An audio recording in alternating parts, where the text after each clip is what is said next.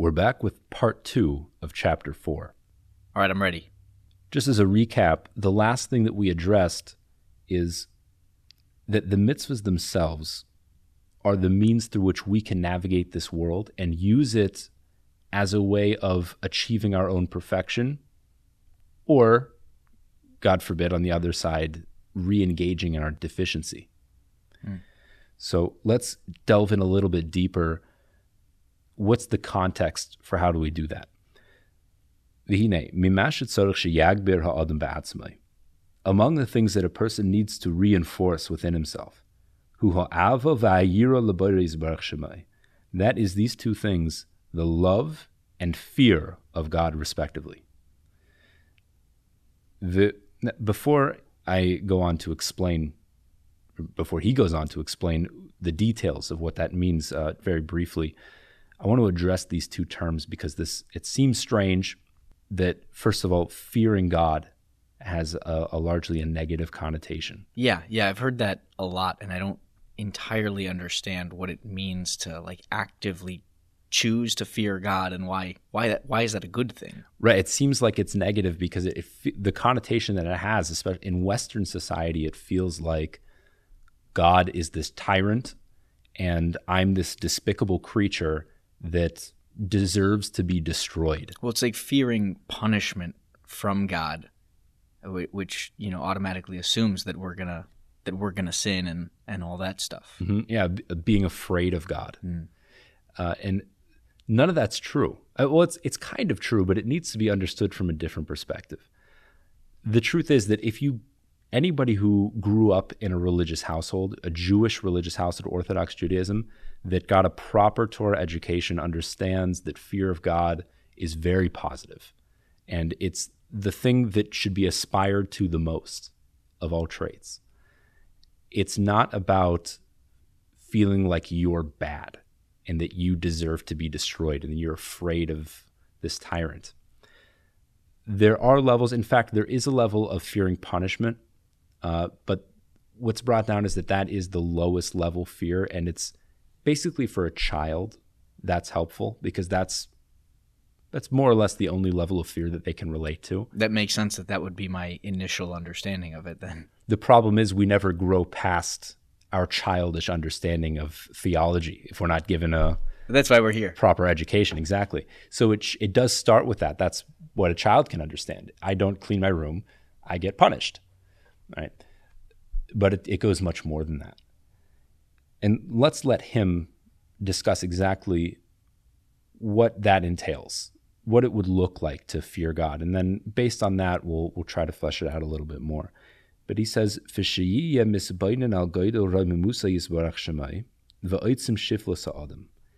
that you contemplate the greatness of God. This is love. Well, the contrast here that he's giving is really fear. But he'll come back to love in a second. He says, that you contemplate the great loftiness of God, comma, and the great lowliness of man. The contrast of recognizing how small I am compared to God brings about a quote-unquote fear, or really an awe. That makes sense. If you would dare to be afraid of the ocean, how much smaller are you relative to God? Exactly. Yeah, that's a good example because those are examples that we should take and use as a model. Those are things that we can really relate to. And if you've ever been to the Grand Canyon, I haven't, but I'm awaiting the experience, and you see the vast greatness of the landscape. Or if you stare up at the sky out in the wilderness and you see all the stars, and you're struck by such a profound feeling of awe that this is great and massive, and you have a clear recognition of how incredibly enormous the universe is and how small I am, and it brings a very humble feeling to oneself. That is the ideal emotional experience of fear of God. Recognizing, there's God and there's me, and I'm not God. That's the core of fear of God. and that a person not only recognizes that he's not God, but recognizes that God is greater. And so he uses this word here, yachnia. And the problem I'm having is that there's not really a good word to translate this into English. And it really says a lot about our culture, that we don't have a word that really expresses this. I might say that one should subjugate themselves to God, but that's not entirely accurate, because it has the connotation that you're going to be serving God, which is also true, but that's not what this word means. Maybe debase is closer, but it's not entirely. Yeah, but also, right, it has the connotation of something very negative about the self. Yeah. The idea is, if you've ever seen Wayne's World, Wayne and Garth get down and bow and prostrate themselves, say, we're not worthy. It's that feeling, except you don't necessarily physically have to prostrate yourself. It's the attitude where I recognize that you're greater than me, and therefore I come with respect. That's the idea here. The fact that we don't have, maybe it's definitely my lack of vocabulary, but the fact that it's not readily at the tip of most people's tongues, it shows something about, we don't really have these kinds of relationships in our culture, and that puts us at a disadvantage for relating to God. Please, if you know this word we're looking for, email the rabbi. Please leave a review, leave a comment, something. Now, furthermore, the yevush mirai mamusai, and this word yevush, it also has very negative connotations. Let's translate it. And he's embarrassed or ashamed in God's presence. It sounds bad. It sounds like, again, I'm a despicable, deplorable thing, and therefore I'm embarrassed because of how terrible I am in the presence of God. That's not what this means. It's not about thinking about how awful I am. What this makes me think of is, the idea that any of us walk around thinking that we understand or control some aspect of our reality, and we really go through life this way, thinking that we actually. I'm driving. I'm driving, exactly, and then there's that moment where you are confronted with, either literally or more often figuratively, the presence of God, and you recognize, 30 seconds ago, I really thought that I was in charge. And you do feel shame at the recognition that you did previously, just recently, think that you were really in control. You really knew what was going on, and now you're confronted with this magnificent being that is truly perfect and is truly the master. That's a great way of looking at it.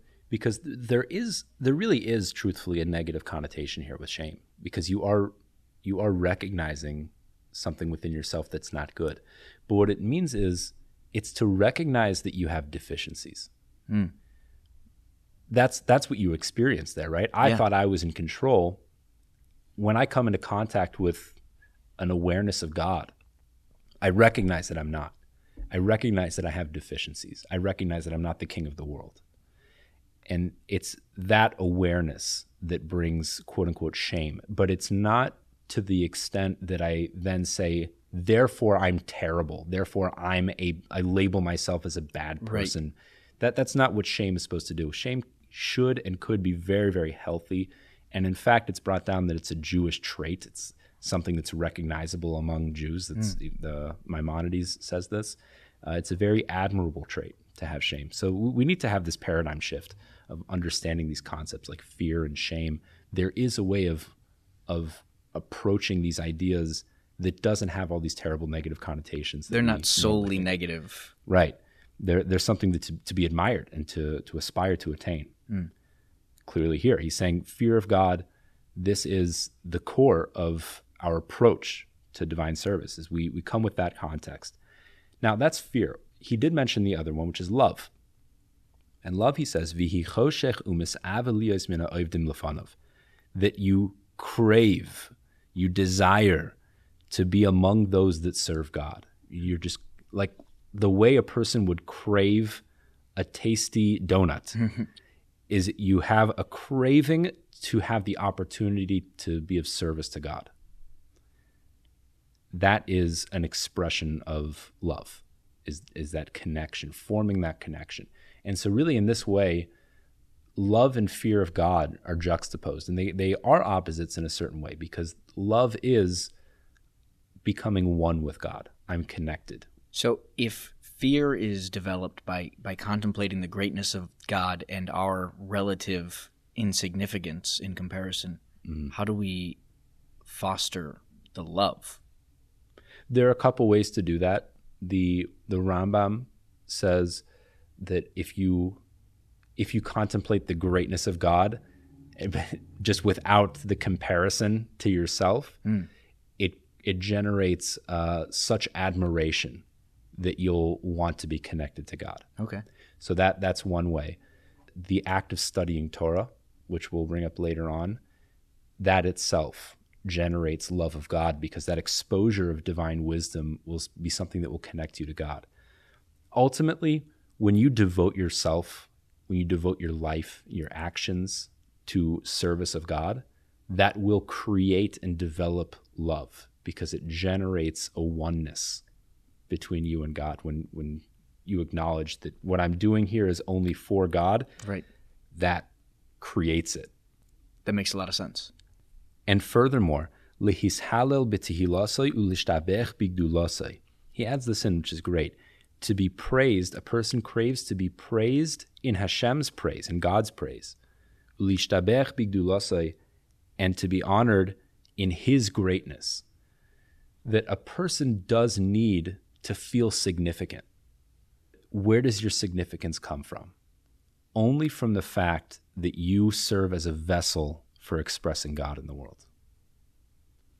That's the ideal. Now, these are the means, love and fear, that are very strong, that bring a person close to God. That purify and lighten up that darkness of the physicality, and brightens the glow of the soul,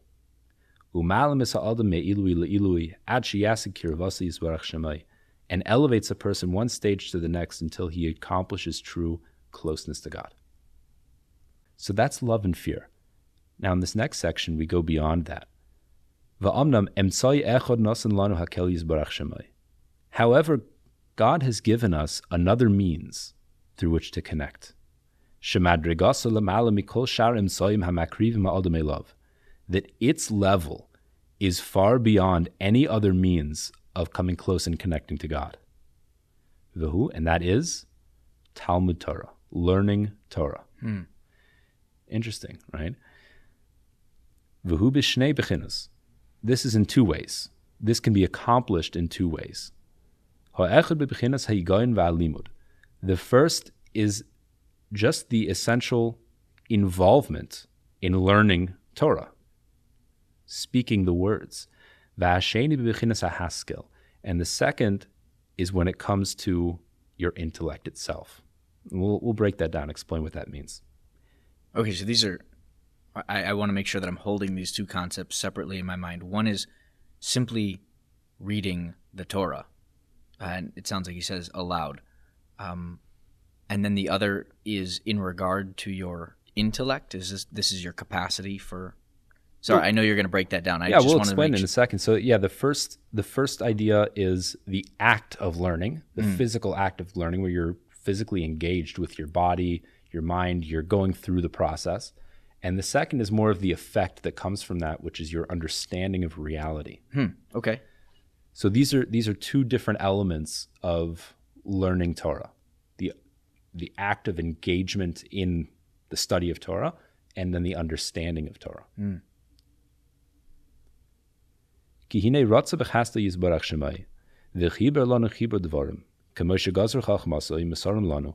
For Hashem's kindness, He wanted to give us a book. He wrote things down for us and handed it over, passed it on to the Jewish people. That is the Torah that we refer to, the written Torah. Va'achrav Sifrei Nevi'im, and then after those 5 books of Moses came the books of the prophets.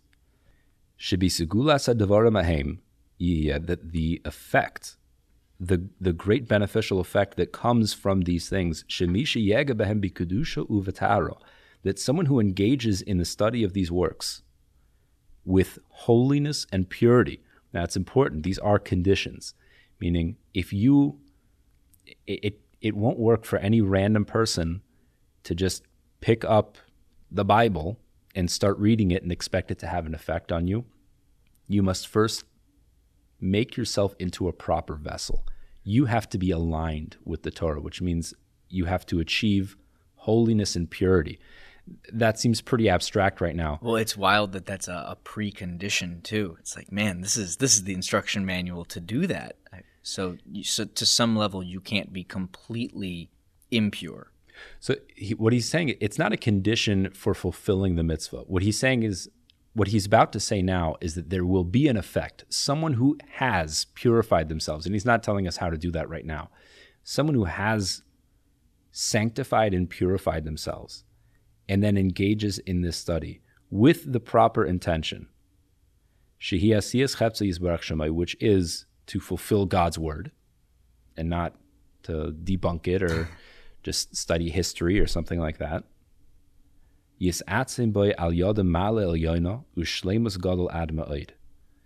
it's approached with as a sacred text, it will have an effect on the person that he will elevate to very high levels, ushleimus gadol ad ma'od, and an extremely high level of perfection, just by reading the words properly as a proper vessel. And also, this is part 2, someone who has exerted effort in the understanding and the knowledge and awareness, the cognizance of this wisdom that was given over together with its explanations, and that's the oral Torah, the oral tradition that we have. A person will acquire according to his efforts. Important point here. According to his effort, not according to their aptitude or base intellect. Right. We've talked about capacity a bunch before and how that wasn't going to be, meted out equally. But it sounds like this is entirely according to effort, you're saying. Entirely according to effort. Now, a person who has a high-level intellect will be able to process more information from the Torah. But this is such an important point for our listeners to know. Torah is not information. It's not a science. It's not an area of study.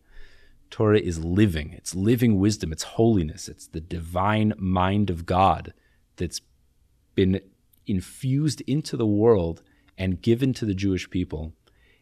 And when engaged in properly, you acquire it. It becomes part of you. It merges with your existence and transforms you.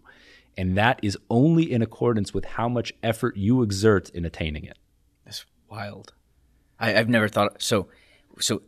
If I can, real quick, the two sides of it. One is you're just reading the Torah, and that is beneficial all by itself. Just reading the Torah, but then the effort that you put into understanding it, that is the actual living aspect, if you will, of the Torah, and that kind of permeates you and transforms you or has an effect on you. Yes. Now, I should point out that the first thing that you mentioned, just the reading it has an effect on you. This is specifically in the original Hebrew language. Those words themselves were very specifically composed and infused with holiness. When it's translated into another language, that's already an interpretation. So the best you can do with a translation is the second part, is the understanding of the material. And from that perspective, it's therefore much more encouraged to engage your mind in the oral Torah than the written Torah, because it's so much more accessible. But that's not for now. We can talk about that at a different time. Kol shekain im yagia el haskala sisreihem v'razehem, and all the more so if a person involves himself and exerts effort in understanding the hidden and deeper elements of the Torah. Here he's referring to Kabbalah, mysticism. Shekol inyan mehem sheyaskil yukba v'yisatzim b'nishmasei. That any element of that that's truly understood greatly enhances the soul. Madrega min madregos hayosa ramush shebamalav hashlemus ha'amiti. Higher and higher levels of true ultimate perfection. I mean, that's the highest level to obtain knowledge of Kabbalistic understanding of Torah. Okay. So is he actually recommending that people go out and start learning Kabbalah? Good question. No. This is not a public endorsement for every single person. And like we said earlier, he's not providing instructions for the layman right now. Right? As he said earlier, someone who engages in Torah study in a state of purity, obviously he's talking about someone that's on that level. He's not giving instructions here. He's just explaining theoretically what the effect would be if someone would engage in these Okay, so if you've elevated through the proper steps, if you have gone through and you understand the written Torah and the oral Torah together, and then the next proper step is for you to learn Kabbalah and understand that, that would also be very beneficial for you.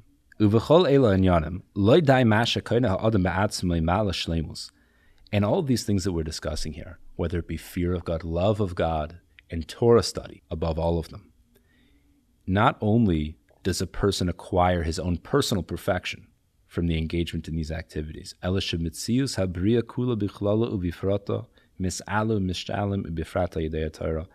entire universe that the person exists within, the whole world, also becomes changed, transformed, and elevated specifically through his engagement and involvement in Torah study. We keep kind of tangentially coming back to the concept that man is a microcosm for the universe. Right. V'ulam, sibas kol matzvei adam hashchaschei uvehirusai hine hu ha'aras panavis barach shemayelav ahis almai mimenu uchamesh kosavna la'el. Now, we're going to come back to a concept that we discussed in previous episodes, which is that the darkness or light, respectively, that a person will experience in this world is a direct result from the either illumination of God's countenance, so to speak, the revelation of God's presence, or the hiddenness of God's countenance, God being concealed from us, as we mentioned earlier.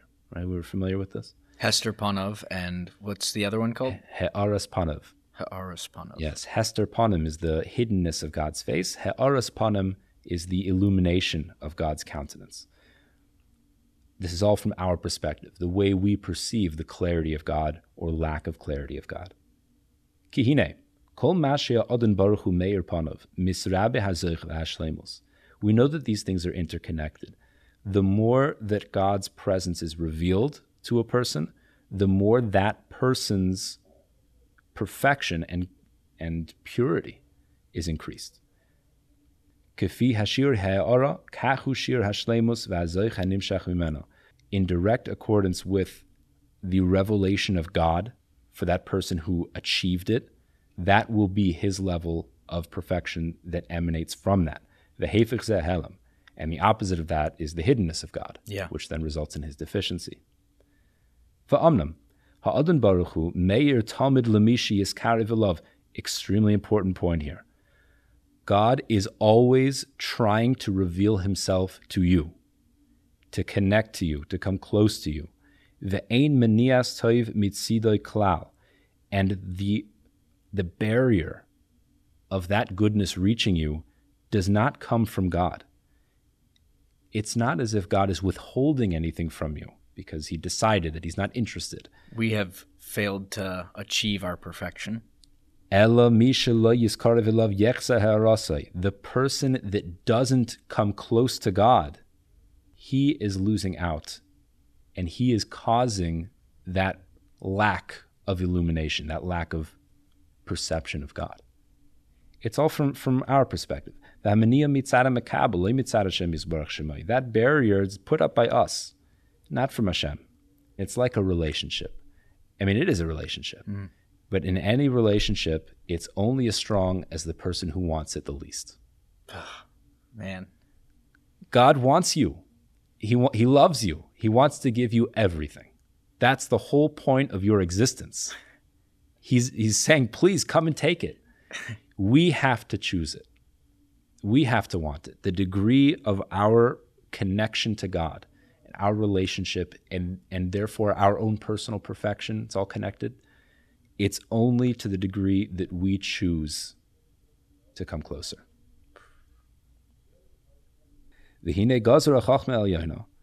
God's wisdom decreed that one who performs these things that he commanded, that's all of the mitzvahs that were given in the Torah, like we explained above,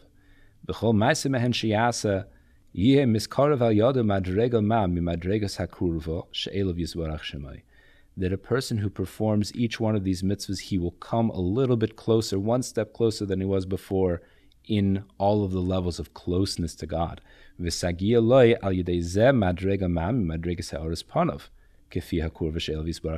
therefore, when he takes that one step closer to God in terms of closeness to God, what that means is another step closer in the revelation of God. And therefore, once that revelation is clear, that means his own personal perfection. Which that's a result of that revelation. So this sounds kind of complicated, but really he's setting up a system like this. All of these ideas are really one. They're all interrelated. When a person does a mitzvah, what happens? What happens is the degree of that mitzvah that he did, he comes that much closer to God, which means he has revealed God's presence a little bit more to himself, which means that he has enabled a certain level of perfection within himself. So he's more connected to God and thereby receives more good, or I don't want to say receives more goodness. No, but you're 100% right. It's all the same thing, and we do say it in language like that. Mm-hmm. He's filling out the whole picture for us. Okay. Right, and connecting everything. We did these back in chapter 1, chapter 2, these ideas of what's the purpose of creation is to receive goodness from God, but we have to achieve it ourselves. We achieve perfection. That's done through coming closer to God. That's done through performing the mitzvahs. It's great that all this stuff is, how do I want to say this? It all builds on each other. I don't want to say that it's purely linear because clearly we're drawing on ideas that we learned in chapter 2. But it's very cohesive. This was his greatness, his ability to lay it out like this. The Hefech Zeh ha'averos. Now the opposite of mitzvahs, that's these transgressions, sins, right? So what are sins? You're such a terrible person. So now God punishes you. No, not at all. Any person that will sin, God forbid, what he's really doing is distancing himself from God. He's creating distortion and disparity. God says, do X. Or let's say God says, don't do X, and you do X. What happens there is you have created dissonance between you and God. Well, I just had kind of like an epiphany. There's all sorts of teachings where we learn about the ways in which sin has negative effects, but it's usually something like karma, where something in the world goes poorly for you. But this builds on that, where the real negative effect is simply the increasing the hiddenness of God. Right. Yeah. When you act out of alignment with God's will, that naturally creates dissonance and hiddenness from your perspective. That hiddenness then results in deficiency in you, because dissonance from God is dissonance from reality. So now you're lacking. Yeah, that's the true negative consequence. And through distancing yourself from God, it conceals more presence. And then there will be a reinforcement of another level of deficiency, which is a result of that hiddenness, that dissonance from God. Okay. Nimtza lefi kol ma shehigdamnu. It comes out from everything that we've now established. She'akavana be'emes bechol hamitzvos tiye elov yizbarach shemoi v'hiskarev elov.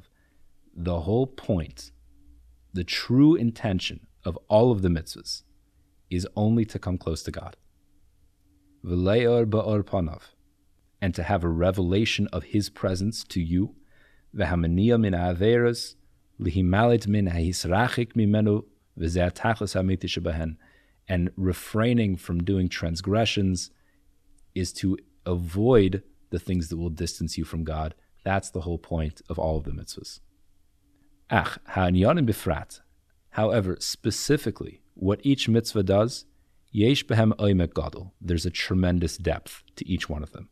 Kefi prate inyanei ha'adam, according to the complexity of man himself, v'abriya, and the universe. Like we've mentioned earlier. And we'll speak about some of those examples later in the book. It's actually toward the end of the book. We'll get to some specifics about what mitzvahs are doing and what their intention is. Oh, does he actually cover specific mitzvahs? He does, yeah, some of them. But right now we're dealing with generalities, what the general purpose of mitzvahs are. And that, with the conclusion of chapter 4 here, we've basically wrapped up the purpose of life. So that's it in a nutshell. We've gotten the easy stuff out of the way. There you go. The next section we'll be dealing with, which is actually still the first section, it's chapter 5 of the first section, deals with the different elements that exist within the world: spirituality, physicality, getting into the details of what exists, things like angels, and maybe some demons. We'll see. Looking forward to it. This just keeps getting better. Honestly, this is before we finish up. This has been so helpful for me. I keep going through my week, and sometimes we take like a week between these sessions, and I leave one of these sessions and I'm feeling great. Like I just learned a bunch of really valuable stuff. Spent time doing real important work. And then as the week goes on and we get 4, 5, 6 days separated from the most recent learning, I start to ask myself, do I have time to go and meet with my rabbi and learn this stuff this week? And then we do this. I come here and we sit down and we learn this stuff. And I just immediately at the end of this, how could I have even questioned if I had time to do the best and most important thing that I do every week? So I just thank you. Of course, it makes sense why that happens, right? It's all about a concealment of clarity. I mean, that's what this world is all about. We live in a world of illusion. It's so easy to get sucked in and distracted. We're constantly distracted by everything the world is throwing at us. And the result is that we become so distant and apathetic to the things that are the most important parts of our lives. Asking our question. I mean, even someone that's lived this life, that is living this life and has practiced it, to remember at any moment, what's the whole point of it all? There's a God in the world. My whole existence is just to connect to God. I mean, how often do we think about this? It's not easy to maintain. I want to steal an example that I've heard you use before. It's like atrophy. Imagine if you only went to the gym 1 day a week. At the end of that, the 6th day between, you'd be like, man, I really don't know if I feel like going back. Yeah, it's on a physical level. The physical level is always the best way to understand the spiritual level, because the physicality is where it all manifests. It's the most tangible. There we can see what's really going on. So on a physical level, you talk about when someone doesn't take care of their body, they're not eating well, and they're not using their body with rigor, they're not exercising. What happens is not only are they not improving, but they're actively destroying their body. Yeah, you get worse. Exactly. Yeah, it requires some amount of effort just to maintain your current level. So the catch-22 is that the worse state you're in, the less interest you have in improving it. And that happens for one of two reasons, I think. Number one is that there's a psychological effect that occurs, that you become committed to the unhealthy lifestyle and you think it's too hard. It's just like, I'm too far gone. I've chosen this path already and not interested in pushing forward. And so there's that level of resistance in conjunction with the fact that as your body gets weaker and weaker, it requires more and more effort to just do very basic things. And that's humiliating. And so that's all true on a physical level. It reasons that that's true on a mental and spiritual level as well. And it's so much harder to demonstrate. It's hard to demonstrate. It's hard to prove, but it's hard to even notice in ourselves. But we know it's true. Of course, it's true. If a person's really out of shape, they can look in the mirror. If a person's mentally and spiritually out of shape, the result is that they don't think about it, because that is a result of it, right? It's the distraction and the apathy. It's not one of those physically tangible things that's constantly thrown in front of us.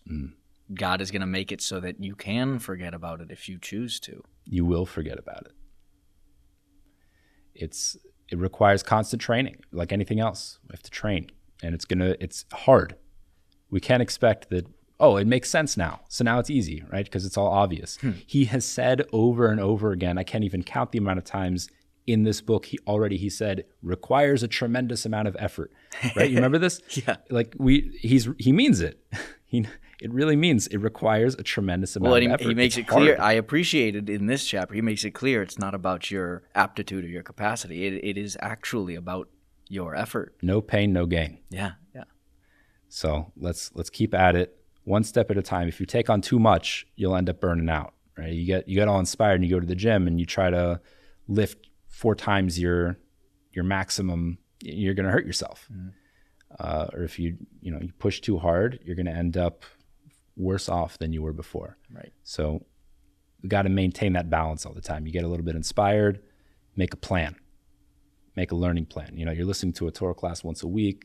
That's good. If you can handle a little bit more, get a rabbi to help you develop a plan that can advise you and has seen people go through this process before, knows you well, and be honest with yourself as much as possible. But it's important to push yourself a little bit, not too far, maintain that proper balance. And if you're on the path, you'll get there. Awesome. Just got to stay on the path. Till next time. Thank you, Rabbi.